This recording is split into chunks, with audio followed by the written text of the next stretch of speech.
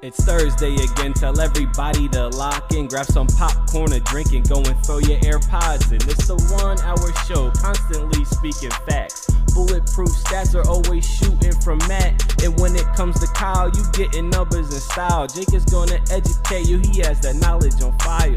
Players, step your game up, don't be sluggish or lazy. Or Jimmy J might hit you with a shaky baby. Catch him on YouTube or any podcast platform. Breaking all the news down like Shaq does the backboards. No hot takes, this is where the hottest debate's at. Now kick your feet up, cause it's time for straight facts.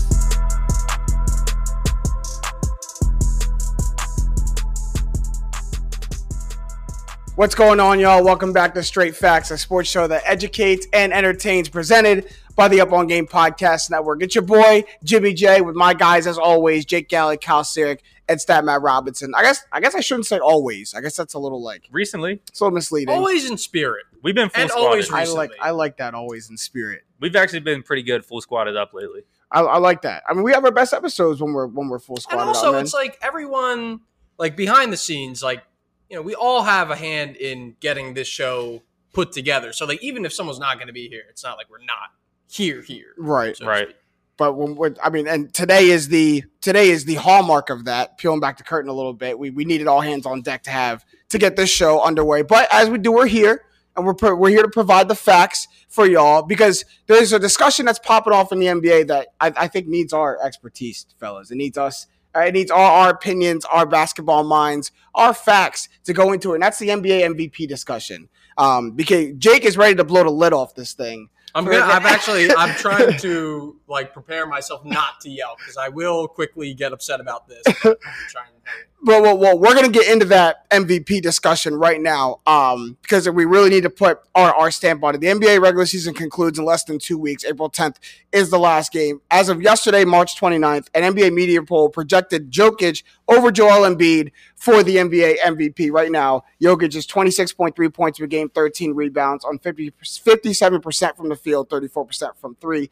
Embiid, 30 points per game, 11 rebounds, 49% from the field, 36% from three. You got to look way past the numbers when you're talking about these two for MVP, but it's a 1-2 race right now, right? For Jokic and Embiid for MVP. So I'm going to start over there. We're going to build up to Jake. I'm going to start over there because Matt, give me your opening statement for who you believe MVP is. This MVP is a two-man race. Okay. Between Joel Embiid and not Nikola Jokic, but Giannis Antetokounmpo. Wow. Nikola Jokic, he's happy with the bronze medal in the StatMat MVP rankings. Mm-hmm. He's a very good player. He gets all the nerd awards for all the stats that he leads in. But I think people forget that Giannis last year was like ineligible from the MVP race because of his playoff failures before last year. Because he was a two-time MVP. His stats didn't get any worse last year. Mm-hmm. He was back-to-back MVP. They flamed out in the playoffs. He got, set aside. He wins finals MVP. He is the best player in basketball. This year, he's 10-1 to win MVP, which I think is a sham. He's my MVP. I love Joel Embiid. He's my favorite Philadelphia athlete of my adult life, and it's not close. Right. But Giannis has the same points per game as him, more rebounds per game, more assists, more efficient, is just as good defensively, and he's gotten better at every step of the game. Right. He's shooting 42.1% from mid-range, which is really, really good. I really hate to cut off this StatMat rant, because he's really leading you guys into like our next segment. That's better than Tatum's mid-range. Beautifully leading us into our next segment. So I'm putting a pin into what you're saying, StatMat. I needed to get you it needed to get it out. It was boiling to the surface. We're going to stick with Embiid Jokic for right now. There's a spot for exactly where that Giannis Antetokounmpo rant can and will come into. But let's stick with Jokic and Embiid right now. So, Kyle, give me your opening statement. If you to choose one of these guys for your MVP, give me your opening statement. You're framing it like we're in court. I love it. Counselors, opening statement. This is what I say. Nikola Jokic got it last year off stats, right? I think the team the league probably, and fans were in agreement that it was probably Embiid's award before he got injured. So Jokic was up the same stats. Cool. It wasn't a dominant MVP season he had last year. He was given the award. He probably deserved it. Well, now your team's taking a step back. You've been a 3 seed year after year after year. You're a 6 seed. I don't really care about the stats anymore, right? You look at the games where Nikola Jokic has the most assists and the Nuggets lose. So that's cool that he can pass, right? That's great. But I want guys that can win basketball games, and a 6 seed MVP, especially to give him a back-to-back when his team got worse from the season before, doesn't really make sense to me. Now, last night, and I know you don't want me to bring up Giannis again, Giannis made a case over Embiid, and to really solidify this MVP, Embiid really had to come out and play hard last night. He played well. He had a good game. Mm-hmm. But when Giannis gives you 40 in the Wells Fargo Center and the game clinching play, it's tough. How about Mr. Harden doesn't brick another 3 off I'm defending. I'm defending that Harden. Harden was great last night. night. I'm defending that Harden take. The only thing about that is the one before Embiid took a terrible shot with 40 seconds left in the game, 14 seconds on the shot clock. But that's like terrible. That's like you don't get into your action like when you have Joel Embiid and James Harden on the strong side. And I don't want to get too much into last night's game because this is more of an overarching segment. But like I'm watching that game. And in no scenario ever can you have Joel Embiid and James Harden on the strong side with 3 defenders looking at them and not come up with an action to get someone a backdoor, a flare look coming off a screen where you're getting a wide open look because of the attention of your stars. I don't want to go too deep into this. I'm not, because this is the only statement I'm going to make regarding that. I'm going to tie it up with saying this. Don't clamor for James Harden and then get mad when James Harden does James Harden. But James Harden... This is for a different time. Stamping it. James Harden played his best game in Philly last night. He played great. Like, getting back to it, Embiid should be the favorite to win MVP right now. This is an issue I have. Again, James mentioned that media poll now projects Jokic over Embiid. Well, the last media poll, which was 3 weeks ago or so, had Embiid over Jokic. And all that's happened is Embiid playing better than Jokic. And Embiid's team playing better when he's on the court than Jokic's team plays when Jokic is on the court for the Nuggets. And when Jokic comes off the court, the Nuggets kind of play better with him off. Now, small sample size.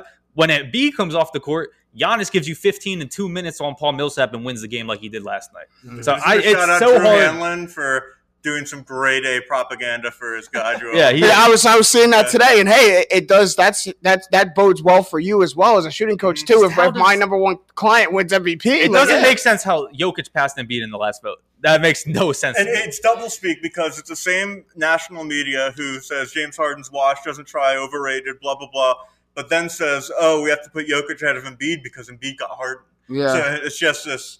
To aid to Kyle's point, too, the Nuggets with Jokic are plus 2.5 on the court. The Nuggets without Jokic are plus 5.9 net differential of minus 3.4. The Sixers with Embiid on the court plus 6.9. Sixers without Embiid only plus 0.8. And it feels right to just mention that since the last vote. Right. That was since the last vote happened. But that is completely on display. Once again, last night, Sixers come into the fourth quarter with a double-digit lead, and that's salted away with Embiid on the bench, which emoji, he was sending some shots at Doc after the game saying, I need to be on the court. Top 15 coach of all time. Hey, man, it's top 15. Can't tell Doc that. But I just want to say, I think we have gone past the point of logic and reason ruling kind of who should get these awards.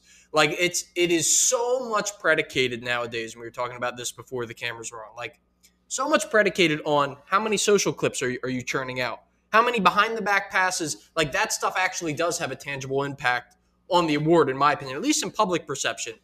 And ultimately, that stuff doesn't matter. It just doesn't. People throw all these stats. I was getting into arguments with Nuggets fans.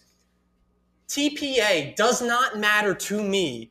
I don't care how good Nikola Jokic is in it. If his team is the 6th seed, right. There's 5 other teams better than Nikola Jokic's team. He's not the most valuable player. He's not. He can't do it on the defensive end. We can get into the exact numbers of why I say that.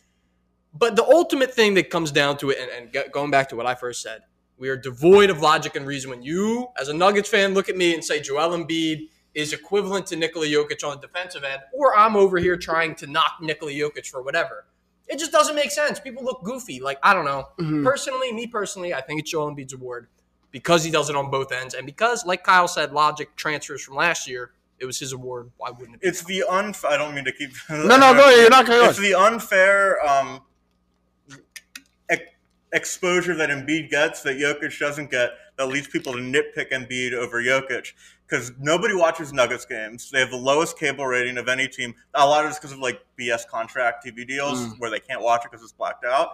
So all these NBA writers who don't watch a lot of Jokic just look at the stats and say, oh, wow, look at that. While they watch a lot of the national TV Sixers games and point out every flaw when they're not watching Jokic's flaws because people don't watch the Nuggets. Yeah, Jokic puts up 40, 10, and 10 in a battle to the death with the Oklahoma City Thunder. And they look at the box score and say, man, he had a great game. Maybe he should stop Isaiah Roby from scoring 20. Maybe that's the issue. This is what... the MVP discussion should get you this hot. It really should get you this hot because it's saying who has been the pound-for-pound best player in the NBA this season for the entire year. And we are straight facts. We live and die by the number. I guess we don't say we live and die by the numbers because we are able to peel away from them in times like this where I can absolutely look at the game of basketball. And Matt, to your point, I can even look at highlights and game summaries of the game of basketball and see that Joel Embiid has been the best player and at times the best team in the Eastern Conference this season. I just don't understand why there's such a desire to give the award to someone who has not been a better player than him this year. You know what's funny about the voting too? A lot of this comes from like NBA, like beat writers, the media, right? Love narratives. The best narrative this year has been, for a case for MVP, has been the anti-narrative. They wanted to push all this Philly stuff. Ben Simmons, how was he going to break up the team? Joel Embiid goes city to city. Doesn't matter what city he's at. First question he gets in the postgame, what's up? Something about Ben Simmons, right? How about we just act like it doesn't matter? How about we come in, we win basketball games? How about we hold the 1 seed for a couple weeks? How about when we drop, we're like the 2 or 3 seed? Come in, beat guys. It doesn't matter. The Sixers came in, forgot about the Ben Simmons thing, and that was off of the mentality of Joel Embiid. And he's playing at the highest level of his career, and I think the highest level of the league right now. Now, okay, let me play devil's advocate to 3 Sixers fans for a little bit, a tiny bit. Let's look at the other side. Look at the other side of the coin. Jokic does have the Nuggets only in the 6th seed. He has dealt with no Jamal Murray all season. He's dealt with an injury to Michael Porter Jr. as well. He's dealt with some adversity on his team, and I would argue his top 2 running mates on his team have gone down. And to most teams, that slides you out of the playoff scenario. He's kept them not only in the play-in, but above that into a playoff scenario to where, don't just try to walk past the Nuggets in the first round. The reigning MVP is on their team. They might beat you. Does he get credit at all for that? Because if it was a LeBron James who had his team into the 6th seed with all these injuries and all this adversity, if it was other players, you'd want to give them the MVP, right? So does he get some credit for that? I mean... Yeah. Bronze he medal. Has to. But I also think Embiid gets the bronze medal. I also think Embiid gets credit for the team that he brought to a higher point. As far as Jokic goes, you do have to give him his props because he is everything for them. Like you're saying, without him, I mean, obviously without their top 3 players, they're like a lottery team. But even if you were to take him out and sub Jamal Murray in, I have a hard time imagining that they're making the play-in tournament in the West. So, yes, he is an MVP. I mean, he deserved the MVP last year once Embiid went out. Yep. And he deserves a ton of praise this year for the offensive numbers that he has put up.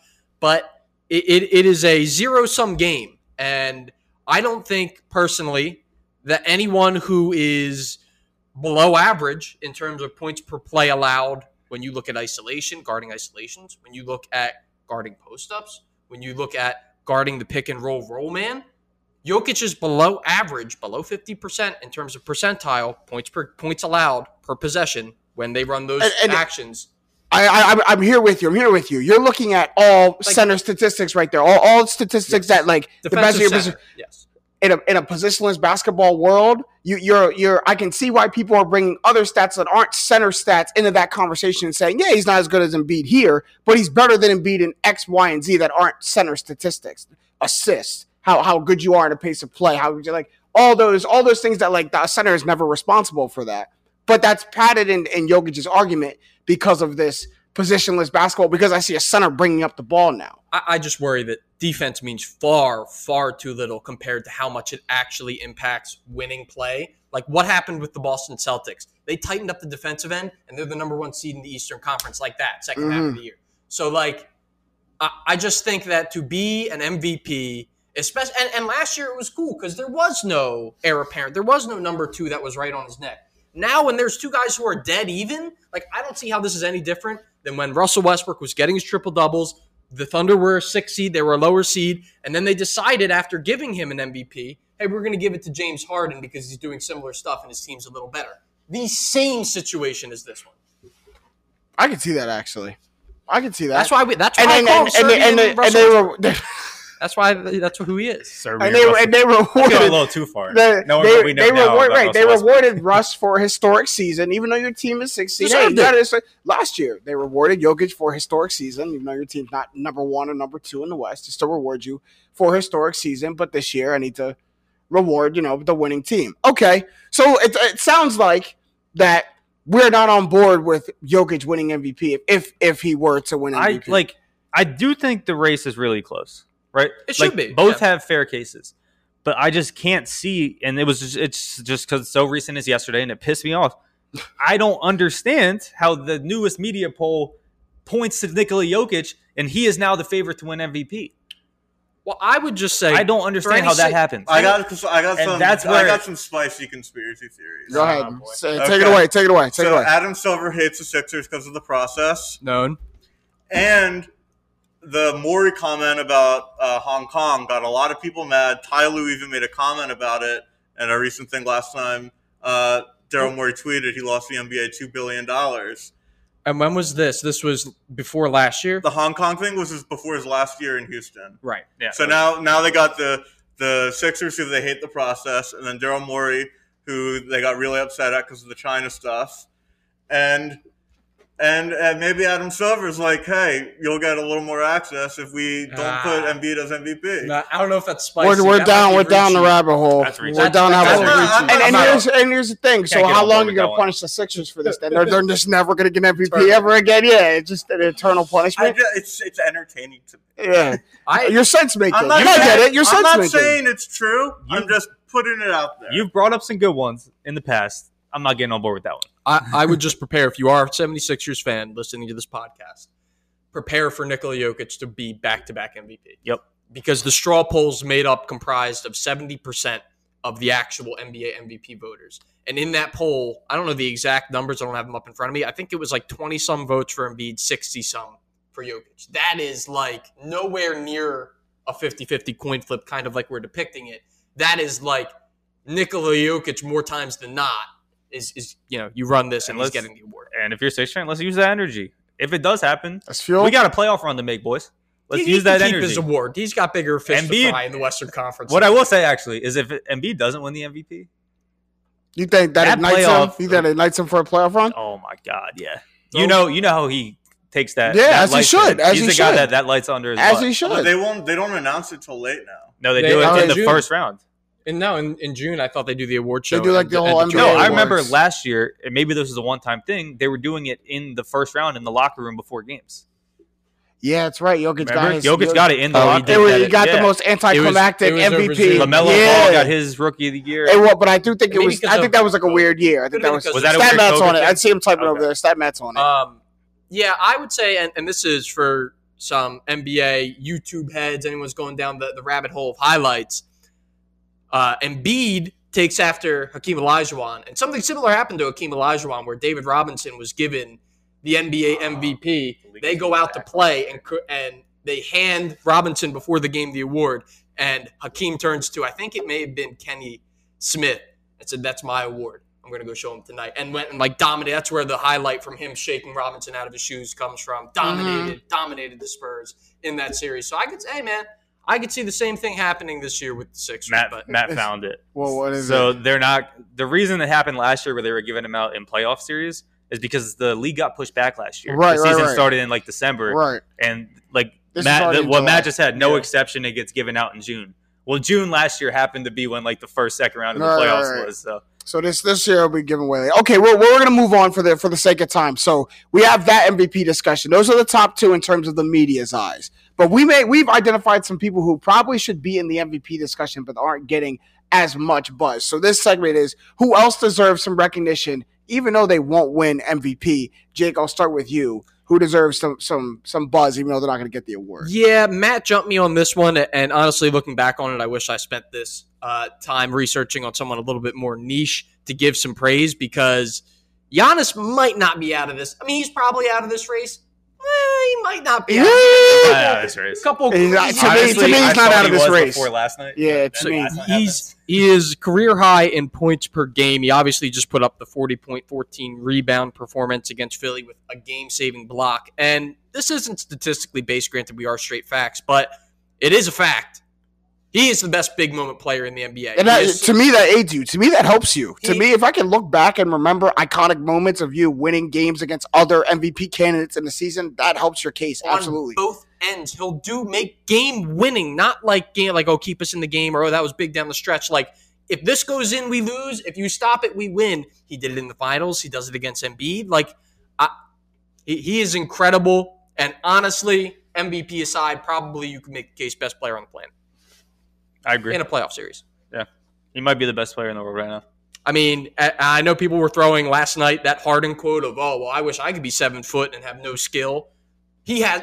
Make no mistake about it. Giannis has skill. He has things Giannis in has his bag. gained a lot of skill. Yeah, he's That's gained a what lot I'm of saying. skill. Giannis, I truly believe that Giannis is the most evolution of a basketball player that I've ever seen, like watching basketball. Like Happened like that. and like if you remember this kid coming in, this skinny, frail, 7 foot kid that could dribble, and you're like, if he can get to the rim every single time, he'll be one of the best players on the planet. But you can't do that in the NBA. Not only does he put on nearly every pound in the world, but Jake, I'm watching him walk people down, tween, and pull up. And it went from oh, look at Giannis trying to have a jump shot to now if you don't guard it, that's a working jump shot that's gonna go in. Like to watch that and then now see him be a 2-time MVP, Defensive Player of the Year, like to have all these accolades after that, A ring.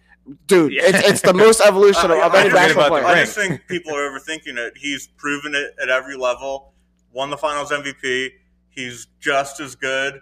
There's no way you can make a definitive argument that Embiid or Jokic is better. I mean, Just as a respect thing, I Yeah. almost think you have to give it to him. like I guess for parity, which we all know they love parity, give it to somebody else. Maybe that's the sake. But to put it in perspective, same points per game, more rebounds, more assists, better record, and more efficiency than Joel Embiid. Like if we're looking at value and statistics, Giannis got to be right up there with everybody in this MVP discussion. The reason they won't give it to him is the same reason they shouldn't give it to Jokic. And it's because, yeah, he might be the best player 2 years in a row, but if in that second year after winning MVP, you don't do something to build off of what you did, it can't just be the same. I hear you. You set the bar for yourself. It has Yeah, to be you set a higher. bar. It has to be better, which isn't fair, but that's just like when Steph Curry did it the second time. They won 73 games, or that was the season. He was a lot with better KD. as second MVP. Yeah, than it his was. first He was MVP. way better. So The first MVP year was like, oh my, like it was a splash on the scene. Like so we got maybe Harden unanimous. should have won next year. No, No, he's the MVP. Yeah, unanimous. First You- time ever. Nuts, back to back. Kyle, who should get more buzz for this MVP award? Yeah, that's actually not quite the direction I went with it. I just want to give a guy recognition. Go Like ahead. this guy shouldn't be in the MVP talks, but Karl Anthony Towns. Because not only did he need this year, but there's an argument to be made, and it's towards the 10 spot, but he's a top 10 player in the league this year. Here's the thing. Maybe he's not in the MVP discussion as like a top 3 or top 5, but like, is he a MVP like candidate? Like if someone had to put an MVP candidate, you said Karl Anthony Towns, like I'm not gonna look at you like ridiculously Right. crazy. He's Like- having an I outstanding think- year. Unless I'm forgetting someone, I think he probably is third team All NBA after MVP. Yeah, I was actually going to make that Because I don't think case they for him. consider Giannis the center. But just like if you look at him, one he needed this year. Yeah. This is a guy who played 82 games the first 3 years of his career. Didn't sit a game, maybe sat one game. I could be wrong. Then the last 2 years really played 55% of games over 2 seasons. 1 out of every 2 games, basically, he's not playing. Well, this is a year for a guy who's a borderline superstar to be able to make that jump. Now he's played 91% of games. Now he's inching on the playoffs for the first time since 2019.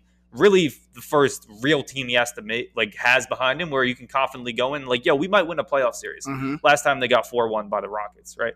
So, I just think for a guy like this who, you look at the stats, maybe he's putting up the same stats he has his whole career, but now he's got guys around him and now he's playing winning basketball while doing it, which is a tough jump to make. You could put up 25 and 10, but you could go 20 and 62. Well, Yeah. now he's putting up 25 and 10 and easily coasting into the playoffs. I mean, this is the guy who's, and really the Timberwolves have been in the playoff spot all year. And I know it's elevated teammates around him like Anthony Edwards and D'Lo, better team than he's had before. But for him to still be the man on that team, the man that's still, okay, I'm going to give you 50 tonight, which he did once. given you 30 like 20 something times this year. Yes. Like I'm just really impressed with Karl-Anthony Towns. He has now cemented himself as a superstar for me. I think really that was the conversation people were trying to have, but you couldn't really make the case. I think after this season, it's a no-brainer. I mean, he stopped being timid. Like he stopped being like coy and stopped like, you know, taking the back foot to people. He's up in your grill. It's amazing what a year and a half. Attitude he has going. It's amazing what a year and a half of Patrick Beverley does to you, man. He was talking that talk to Stephen A. I don't know if you saw. It's nice. Yeah, he's talking to everyone. But sometimes you see a player come back from the offseason and his game has turned a corner and he's an MVP candidate. Sometimes you start to see it at the end of the previous year and he carries it in. And I think we're starting to see it now from Cat. I don't want people to be surprised when it's next October, next November, next December, and Cat's in the MVP conversation because we're seeing it now. We're like I saw it, like Kyle said, through the middle part of the season start to carry up, and I think that trajectory is only going to go upwards towards the end of the season. And if they do make some kind of noise in the playoffs this year, that's only stuff to build off of, right? That's only gonna continue. Could. This is I believe it, man. It's probably the best feel good like story too, because remember, like Cat went through some really rough personal stuff over COVID. Yeah. And there was a time where, you know, after games he was saying like, I don't love basketball anymore. I think like was literally quoted him saying.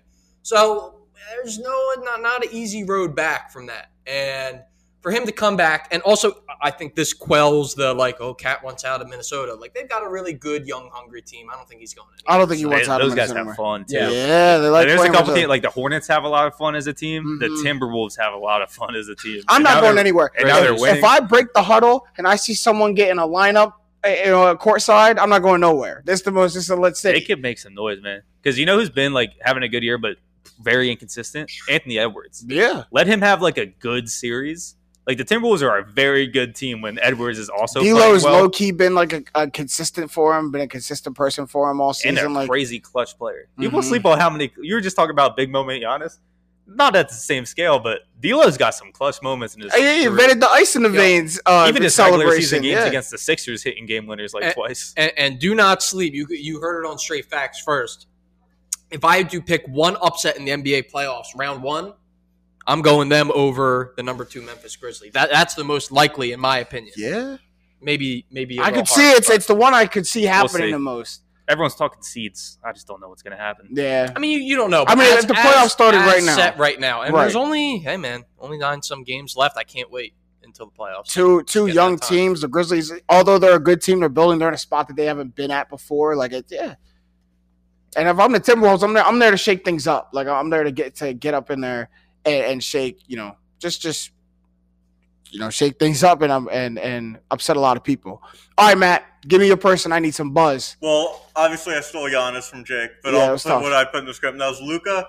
Luka is not quite, but because the Luka arc of the season is, I swear, he starts the season cold, he gets really, really hot, plays unbelievable, and then his team isn't good enough to win in the playoffs. And he hasn't been able to. So he's only 22 or 23, whatever he is. So which is nuts, by the way. Not an indictment at all. But he hasn't been able to sustain that best player in the league play for a whole season. He can only do it for like 35 games at a time. That's it. So like this year he's averaging like 28, 9, and 8. His efficiency's a little down. That's because he shot horribly from 3 in the beginning of the year. First 32 games, he shot 29%. Since then, he's shooting 40%. If he shoots 40% from 3 for a season, he'll win an MVP. And it's you're right. It's the pattern we see Luka come in. I'm not going to be shy about it. He comes in out of shape. Like he comes in from the summer not in basketball shape every single year. A little pudgy. And then, but he'll still drop, 25, 7 and 9 on your favorite team. They might win, they might not.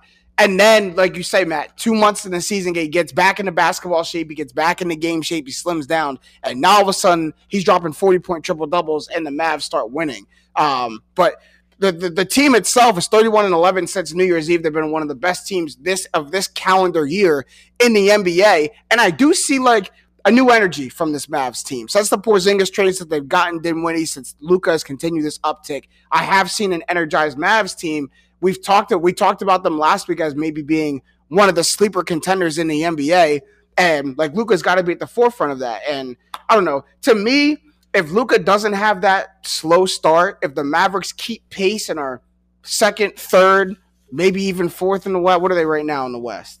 I think they're fifth. They're fifth. So if they stayed in that second, third in the West, they're fourth. Say they were second or third. I'll even give them third. But if they were second in the West, they're a game behind Golden State for third. You're not. No way. You're not telling me that Luka isn't in that top 2 to 3 MVP conversation. They honestly, even without that early him having it locked in 24/7, like there's really I don't know. Maybe I'm the idiot. You're mad that he's not. You're mad that Jokic is over him. I must be missing something. I have to be missing something. That Luka Doncic is the 4 seed, puts up these numbers. He loses his second best player, and the team gets better. And yet we are fixated on Nikola Jokic. I got to go in the lab and like. You got to really evaluate what you know about basketball, huh? Has to be.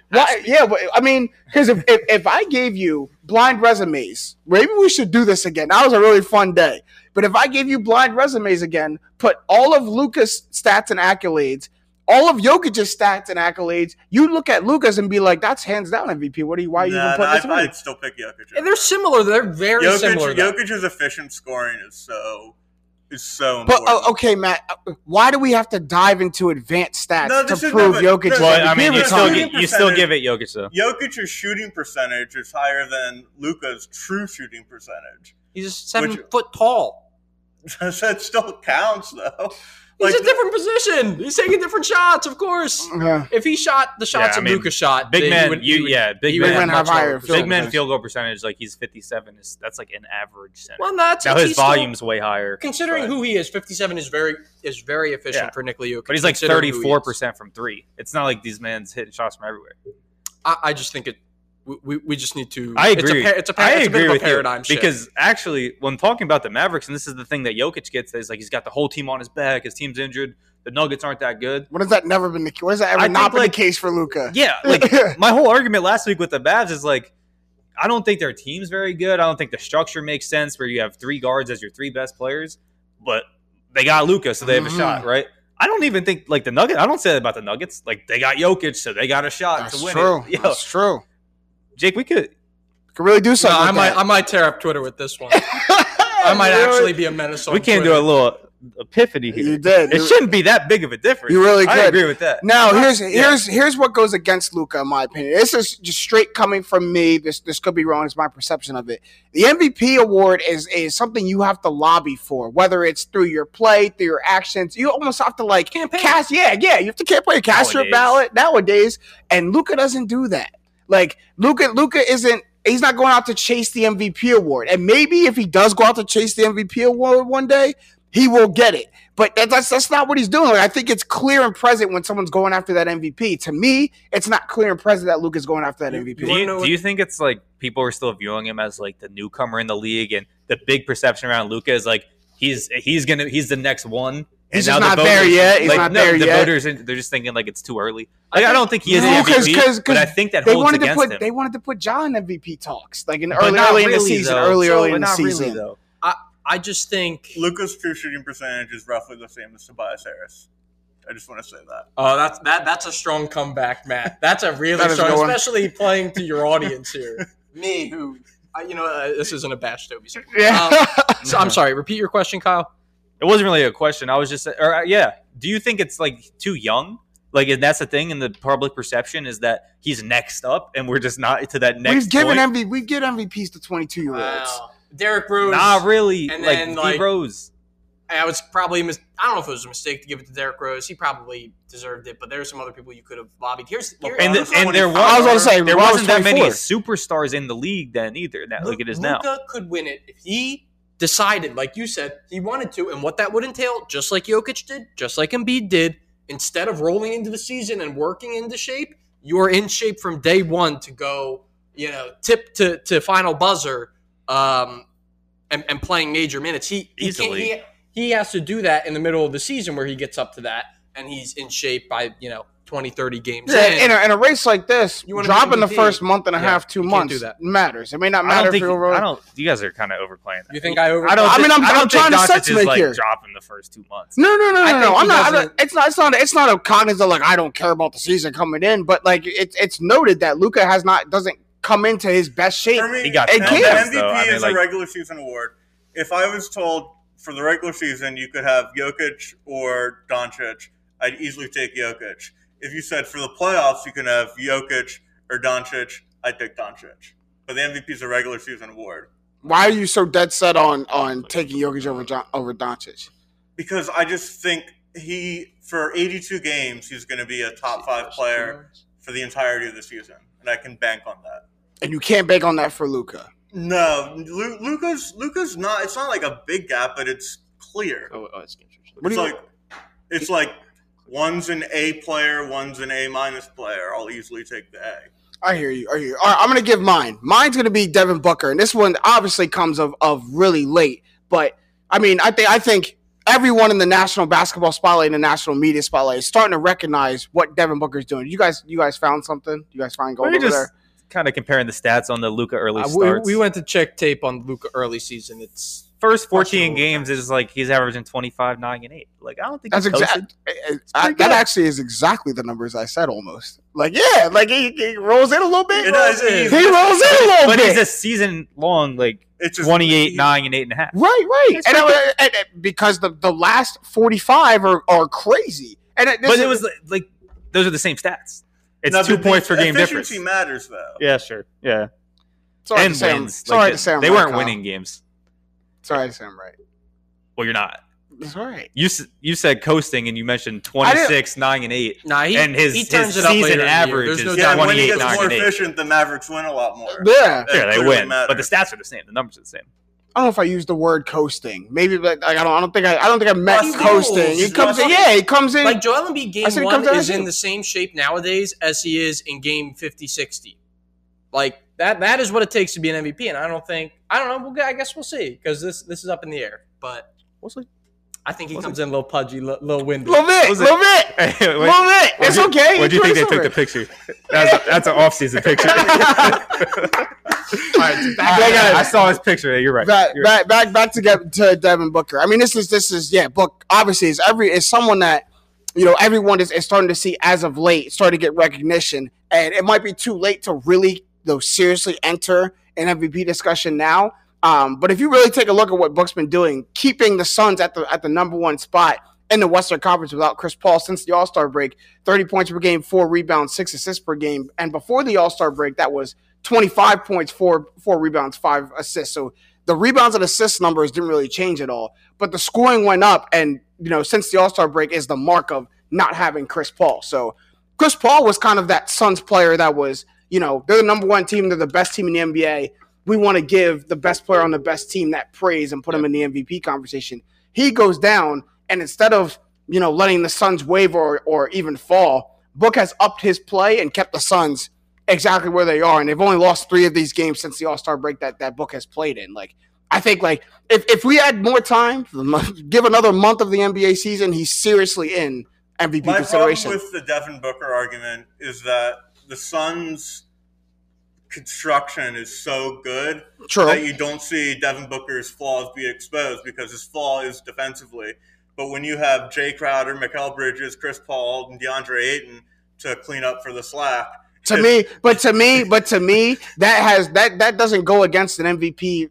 Like that still your think- team's constructed well. I apply. No, it's not the team It's sense, more but like it's more the defense. What he's- Matt's saying is his flaws aren't on display. if you're viewing someone as an individual, Right. There's no one Phoenix would rather have in that slot right now, basically, than Devin Booker.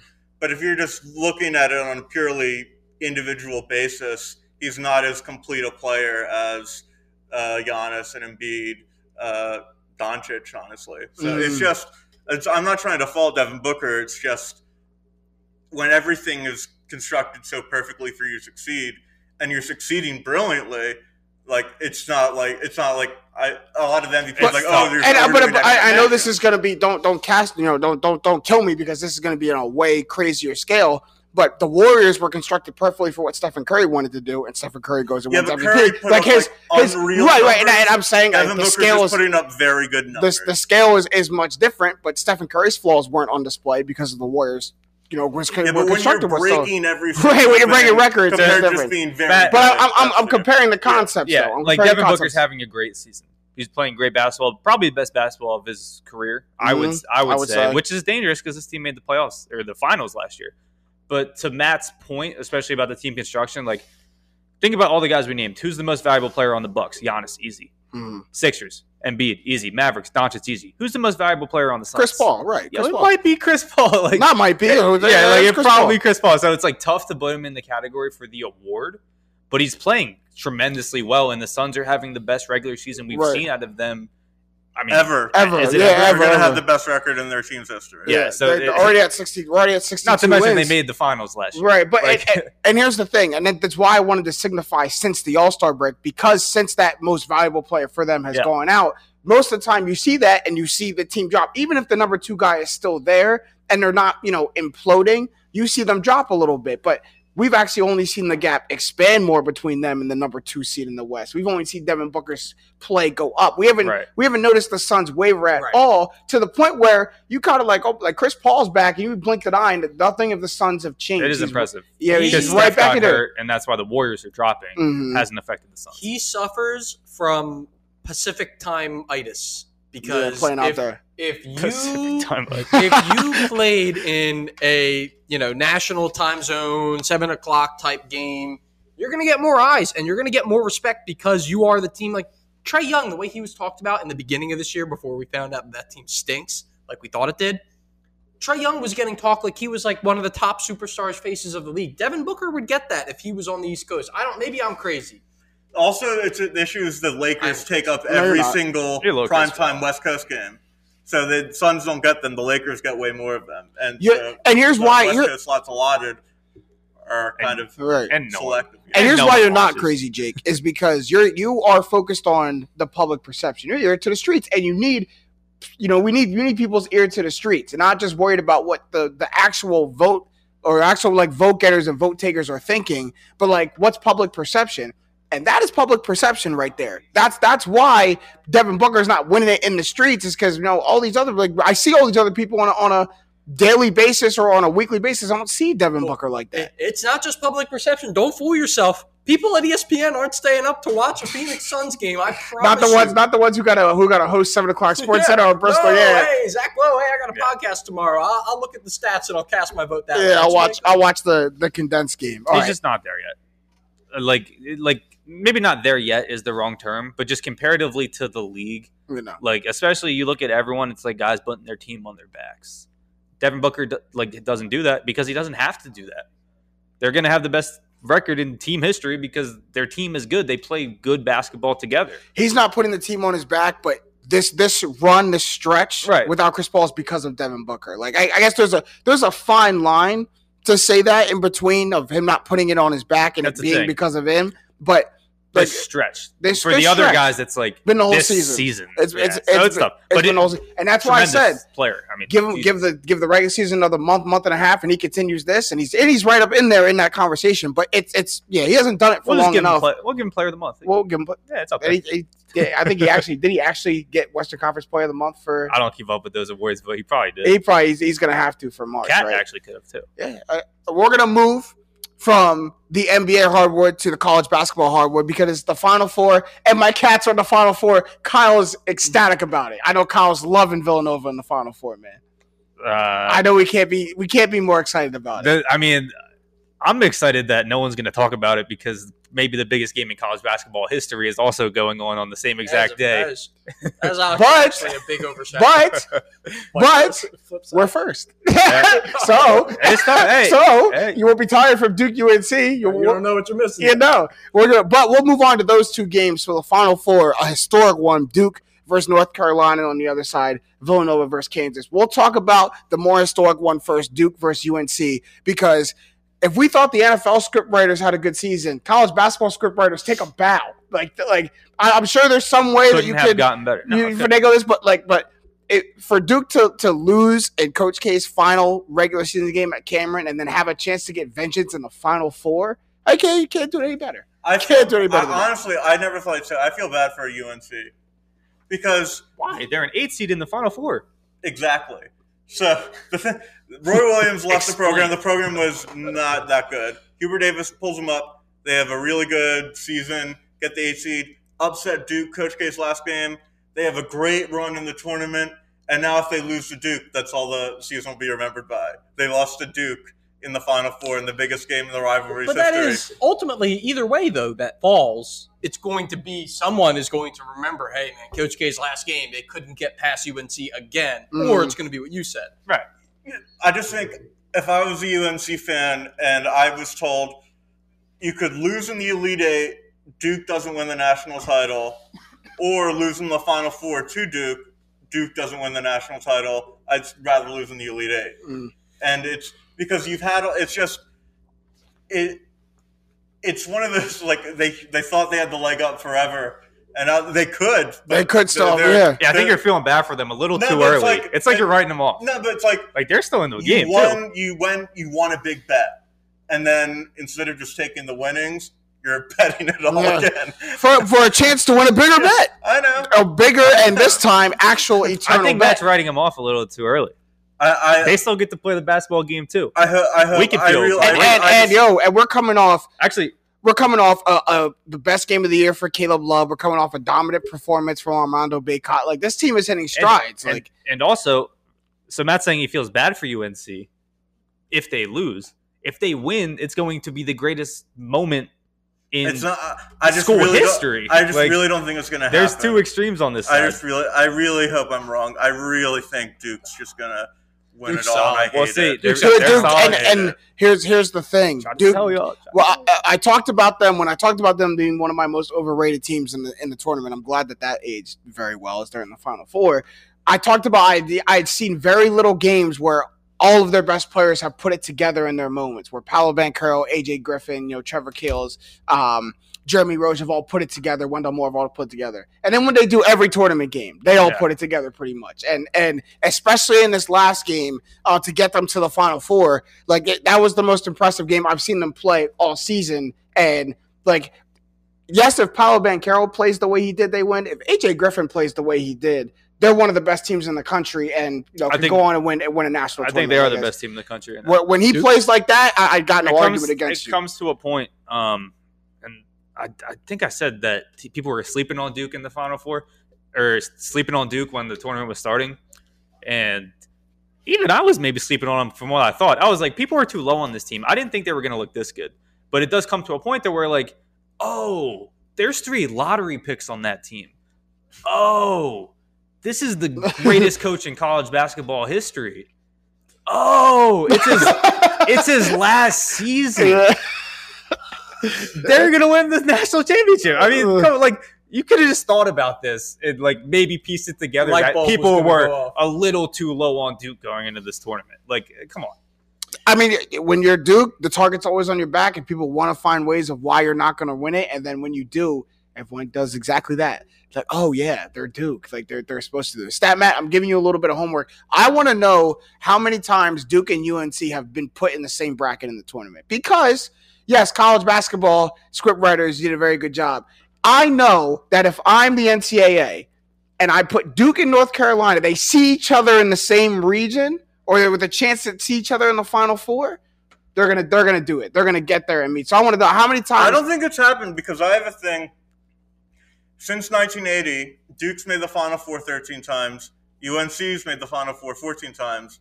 And this is the first time they've met. So they've not done a good job. Yeah, they've been on opposite sides. Yeah, they've been on opposite sides every time. And I know. So they picked the one year. The year that Duke upset UNLV, UNC was on the other side of the Final Four bracket, and they lost to, I think, Kansas. So it's been able to happen. That was the closest they've ever got. Right. Of course, guys, we're bringing this up because I don't think we ever actually mentioned it, but they've never played each other in the tournament. Right, before. never played each other in the tournament. So yeah, that was the closest, Matt, 1991, where they were on opposite sides of the Final Four, would have had the shot to meet in the national championship. Closest they've ever been, didn't happen. Now we're about to get it. I do want to say, just from a prospect, and that's, as we talked about last week, a lot of my vantage point, Mark Williams. Guy who didn't get a ton of buzz. Beast. That's the third lottery pick I was talking about. Guy who third lottery pick. And I don't think you could make the case before the tournament that he was going to be. Maybe you could. Maybe he'll be. I think now sneak him in. I think he's stamped in. Now he is definitely over in the tournament so far. He's averaging 4 blocks per game. If you bring literally nothing else outside of that at a collegiate level, you are one of the best bigs in college basketball. I think this is going to be it's the most hyped game in college basketball history by far. Oh yeah, it might end up being the best game in college basketball history because when you look at their strong suits, like they both have an answer to each other for their strong suits. If I bring out Mark Williams, I can answer with Armando Bacot and vice versa. If I bring out the Duke guards, I can answer with the North Carolina guards and vice versa. If I bring out the Duke defense, I can bring out the North Carolina offensive rebounding. Like they clash. These Titans are going to clash each other in every way. OT banger. This is going to be a crazy basketball game. But I need picks. So Matt, who wins, Duke or UNC? Duke. Kyle. Duke. I don't see like Bacot's having a good tournament. I think he runs into a wall here. I mean, they're overly relying on him. Like Caleb Love. I was at the St. Peter's game. Caleb Love was hitting shots. Mm-hmm. If he could come in and like do that, if he can come in and be like, all right, I'm gonna take over this game, which I don't really love college basketball players doing, but that might be their win condition. He did it in the Sweet 16 game, right? Yeah. So I mean, there's a road to it. I'm not counting them out. I just think Duke, like by 6 or 7 at this point, should just be favored by that much because they're better. Yeah, we were talking James before. I'm gonna have my eyes on AJ Griffin as a guy who I've been doing a lot of research on. One of the most exciting like shot maker, creator type guys that there is left in this tournament. If he has a big game, I think that it's a definite. I'm still gonna go. It feels slimy, but I just gotta pick Duke. Gotta pick Duke here. I don't know why you feel so slimy picking the evil empire. I'm not gonna pick Duke. Really not? I'm going to pick North Carolina. I think North Carolina is a team realized or a team actualized. Like I think that like they were never as down this season as people thought they were. This is a 22-23 game win team. First year coach. In the regular season, a first year coach, right? But they like the record never suggested that they weren't ranked or that they were really bad. They had some very questionable losses, in the regular season. But they've since bounced back, and this is how good North Carolina should have been all season. This isn't a surprise. This is just a team realized. I think they continue that. Like it's going to be like we're splitting hairs between picking Duke or North Carolina right For here. me, the only really good team they've played this tournament was Baylor, and they really almost just completely choked. I mean, whether yeah. the best team that the only good team they played is the defending national champions. No, like, we're in the final four of the fair, NCAA tournament. Who you beat is who you beat to get here, man. To be fair, Duke got to see Arkansas in the Elite Eight. I don't think Arkansas is good at all. Like I mean, Texas Tech they played Texas Tech, right? Texas Tech, Michigan State. Yeah. I think that Texas was the Tech game, might be the most impressive win. You can look at that the same way that you're looking at the UNC. Yeah. All right, let's flip to the other side because we got to talk about this one too. There's another game. Crazy, right? No, Villanova versus Kansas. This is going to be a great game too. It's no storied college rivalry that has a great market chapter, but these are two programs who the past 3 to 5 NCAA tournaments have met a lot of times. Nova is coming out the beneficiary of those meetings, but last 2 times Nova played Kansas in the tournament, they beat them and then won the national title. Yay! So Kansas does have, I think Nova is 3 of the last 4 meetings, so Kansas does have one of those meetings. I believe regular season at Kansas at Allen Fieldhouse in the beginning of the season. It was a tough game, but the storyline in this game is really can Nova overcome the loss of Justin Moore, which is like that was one of the most heartbreaking things I've seen in quite some time to see Justin Moore going down with that Achilles injury. But can Nova overcome that? Can Colin Gillespie, Jermaine Samuels, and company go out and beat Kansas? I think it's so weird right now. There's so many question marks because Nova only plays 6 players on the court at the time. So without a doubt, someone's going to have to come in and play who we just haven't seen play basketball. Brian Antoine or Chris Arcidiacono. Yeah, it's going to be tough. I think they can. I think that hurts them. Justin Moore is their second leading scorer, I believe. I think Colin Gillespie isn't really the point guard that can, take over a team by himself. That's not the game Nova plays. Nova plays their offense. Mm-hmm. They're well coached. They play good basketball. So losing a key piece like that can really throw a wrench in it. I think talent-wise, this game's still neck and neck without Justin Moore. Me too. But what does that team look like without him? How does this team play without him? Because we don't know. Yeah. They only play 6 guys. That still amazes me. Like 6 guys all play 37 minutes. And it was 7 to start the season. Jordan Longino goes out, tears his MCL, has to have surgery right before the tournament starts. You narrow that down to 6. You lose Justin Moore. It's 5, and the combination of Brian Antoine and Chris Arcidiacono are going to have to give me 5 to 10 minutes. I'm actually so in for the Brian Antoine comeback arc. Yeah, I need it. I loved him in high So school. He right. played with Scotty Lewis in Jersey. One of the top, one of the highest, one of the highest, ranked kids coming out in his class, coming out of high school. Everyone in Villanova would love to see a Brian Antoine resurgence. Yeah. The game I think we get, and he's been turning it up slowly each game, is Caleb Daniels. I think a lot of focus is going to be on Colin Gillespie. A lot of focus is going to be on Jermaine Samuels from him winning the all region, the most outstanding player in the region. But, I mean, Caleb Daniels has come in. I believe he had 20 or 21 in the Elite Eight game to send him to the Final Four. Like, he's been coming off and giving such great production off the bench, and that's going to be the go-getter, bucket-getter that Nova needs in this game. And Caleb Daniels can absolutely get it.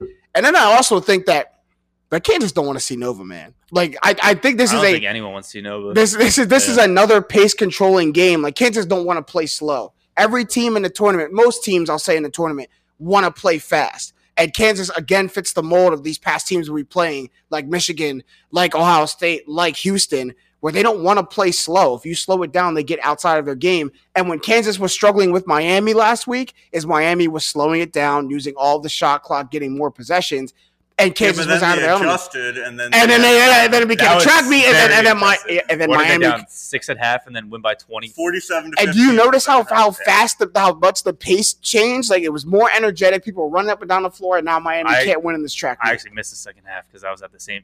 We were driving to Philly to the same. You had a very good reason to miss that game, but I mean, look, I don't want to overlook who and what Kansas is, because they maybe have one of the top players in the country here in Agbaji, and it's going to be a challenge to really slow him down and stop him. And then, they have, other great players. Brown is really good on the perimeter. David McCormick is going to give us all sorts of problems on the inside. Like, they have a good team over there. I think the guy who I have my eye on, and if we're talking X factors, guys who could really swing the tide, Remy Martin has been very impressive. Out of nowhere in the tournament. Out of nowhere, and especially the last game against Florida, only 9 points. But the two before that, 20 points, 23 points against Creighton and Providence, respectively.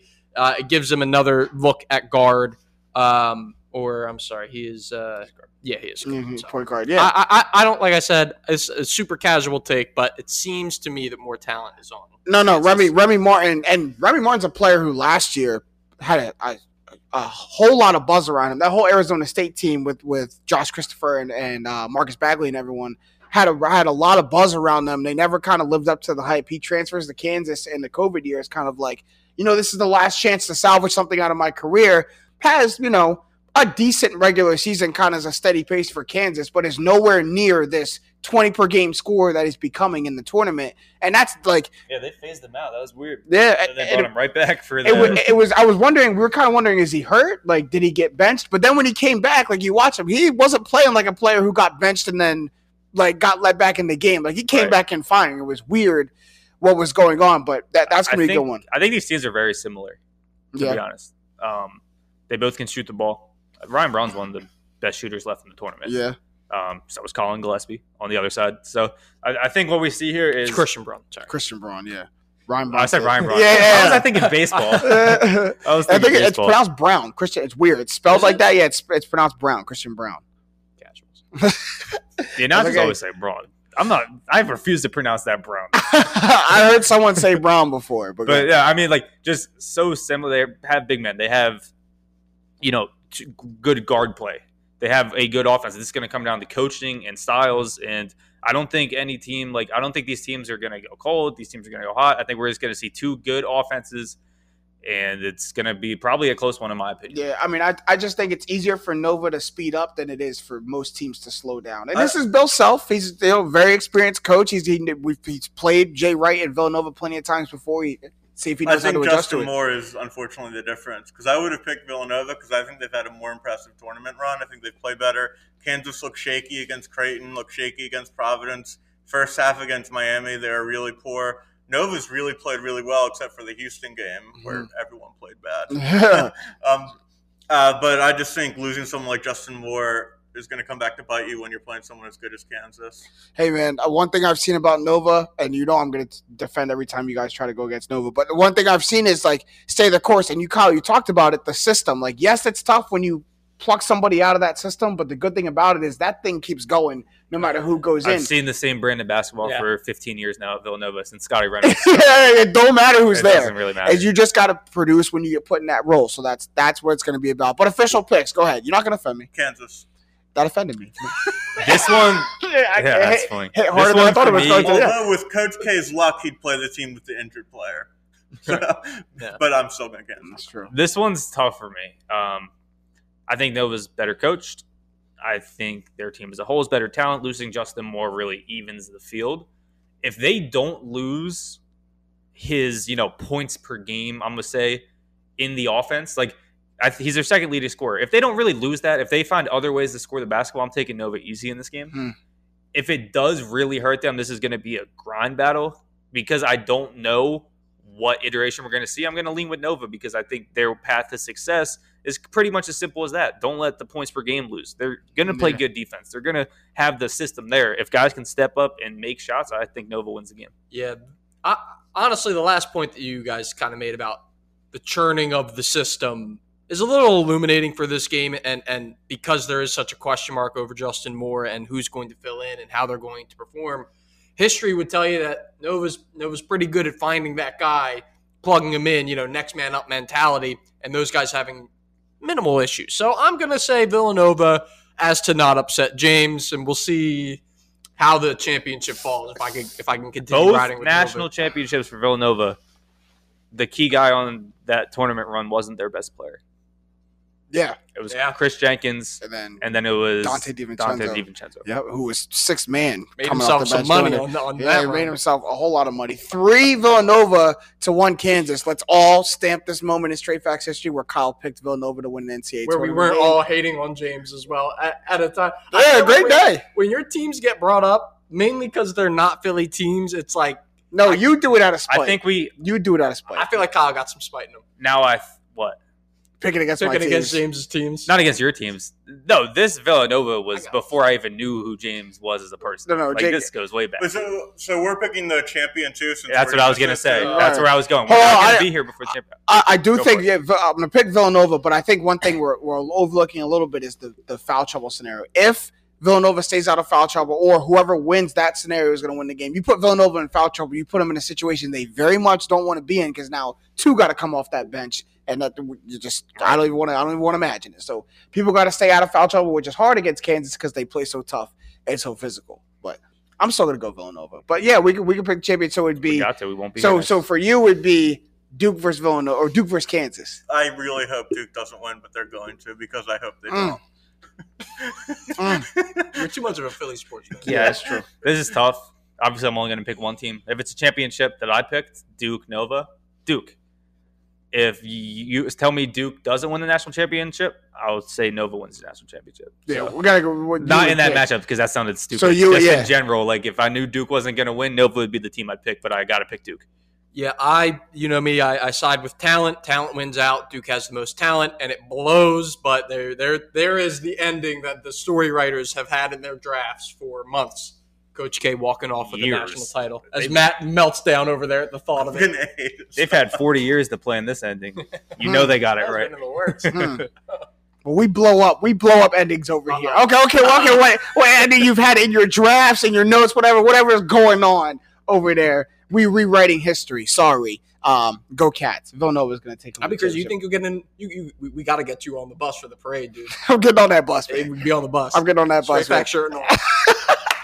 Flying the Straight Facts banner. You Everyone- got a reason to be on that bus. Like you could really get on that bus. Yeah, like it'd be an event, and I'd host the event, right? Low key, depends. This is my lobby right Like, you now. might have Anyone You might listening have from to ask, Villanova, this is but my lobby. You got a better shot to get in that bus than 99.9% of people. Like you got I a could shot. probably point on that bus during the parade and be like, you should not be on that bus. I should be on that Here's bus. There'd be what's somebody really on low there. key, and this I don't want to get your hopes up even by saying this. All I'm saying is the guy who I do the games with for Penn has done it for 13 years, and he's got a couple championship rings. I on knew his you were finger. going to say the ring. I knew you were going to He say got the some ring. rings. Oh, That would be crazy. I'll trade. Yeah, I'll you trade think a they seat. give you a ring? Kyle, I'll trade a seat on the bus for a ring. You could. Oh, of what? course. You could lock me Do in you a think they closet. give you a ring? Nah, I don't know. I don't know. I'm gonna host my butt off.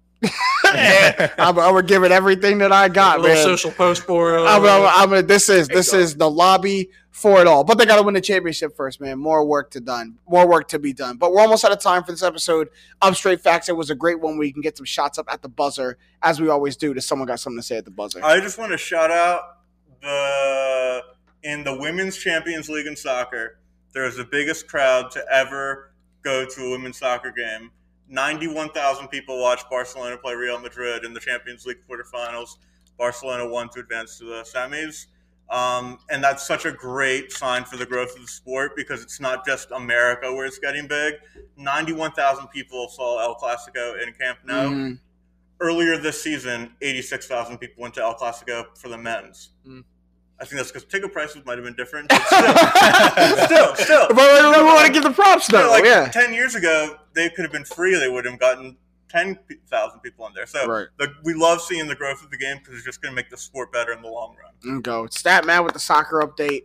We absolutely love it. And a good message behind it this time. I stand by it. You guys got something to say at the buzzer? Yeah, I think Jake. I will say all this is like to all the people who are like grew up playing a ton of video games. I've been hitting the gym recently, and I started to notice my entire life I have leaned on my left shoulder to play video games. I look up at the screen like this, lean on the left shoulder. And when I'm looking in the mirror, at the gym, I'm like, yo, what's going on? My entire left shoulder is like half an inch lower. Yeah, that's called posture, Jake. But it's only the shoulder. Think that's why? No, it's definitely posture. But like, I remember it clicked into my mind. One of my friends had mentioned he had like a similar issue for similar reasons. And maybe I'm just going hypochondriac, but like, my stuff's really messed up because of the way I played video games all my life. So now that's my new goal. That, and I don't think I'm committing to it yet, but ATG, knee over toes guy, I'm dunking in like 2 years. We're repairing the knees, dude. One day, I don't know when it's going to be. We're going to start back up the path. No knee pain. I love you, buddy. So anyone who doesn't know, Jake got no ACLs. None. Jake got tore both of them. So it would be a very DeJuan Blair-esque situation. Crazy. For you him see to come me back dunking a basketball, you better run. That means I'm on my Bezos world conquering level if I could dunk a basketball. I had my year and a half when I thought I could. I was in the best shape of my life. Kyle, we'll do the program together. I was grabbing rim. I was grabbing rim easy, and I'm like, that's only like 5 more inches I need. It's tough to get. Yeah. No, I know it's hard. It's hard hard to tell. Kyle, I got like 6 inches on you. You got something to say at the buzzer? No, dude, I don't even have time to think anymore. I wish, I wish I had stuff, but I'm just working. You have a week to think of it, actually. I'm just working and doing sports. I got nothing to say at the buzzer, man. There you go. I hear you. Here's all I'm going to say. Phillies fans, they're doing it to us again. They're doing it to us again. Them being? The Phillies. The Philadelphia Phillies are doing it to us again. We were all ready to jump ship. We're all ready to give up on them. Then they go and make the moves that we're all asking them to make, and they go and get some great help in their lineup, Nick Castellanos and Kyle Schwarber. And then all three of them are producing. They're all hitting home runs in spring training. It's all looking great right now. And I can almost guarantee, we start the season with the Oakland A's at home in a 3-game series. We'll probably sweep them in dominant fashion. Everyone will get, employed in the Phillies. They'll be the hottest team in the first month of the baseball talking season. about. Oh, yeah, it'll be crazy. Then June will hit. Then July will hit.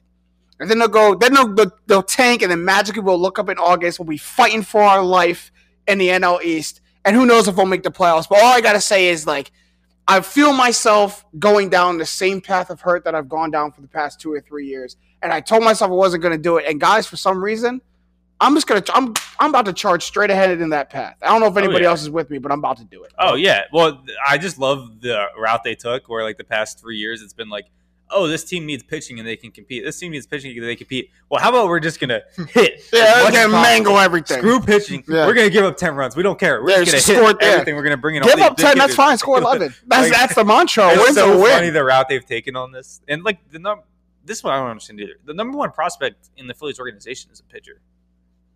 We haven't given, any prospect shots over this stretch in the past 3 years. Mm-hmm. And, I know he's a little young. I forget his name, which is bad of me. But, let's try to give some guys shots this year because I think now that we actually do have a team, we're going to be able to hit. We're going to win baseball games. No, I only need you out there if you prove it. I don't want experiments out there. I need you out there if you prove it to me. Aaron Nola aside, they just do not produce. Stott's the 2 prospect, and Stott's going to play this year. No, we'll see. It's a long season to find You these can say things that out. again. Lord. Can I give a quick PSA? Of course. Friday is April Fool's Day. It's the most dangerous day of the year to be a sports fan on Twitter. Oh, Just God. be careful out there. Ballsack Sports, Ballsack but Sports yeah, is they about to have crazy, they dude. about to have a Oh my crazy God. one. All right, we'll end it right there. This is all the time we have for this episode of Straight Facts Podcast. It was a good one. Shout out to the Up On Game Network for all they do for us. And shout out to my guys, man. Love we're all in studio. Jake Galley, Kyle Sierick, Stat Matt Robinson. I'm James Jackson. These have been the facts. Straight up.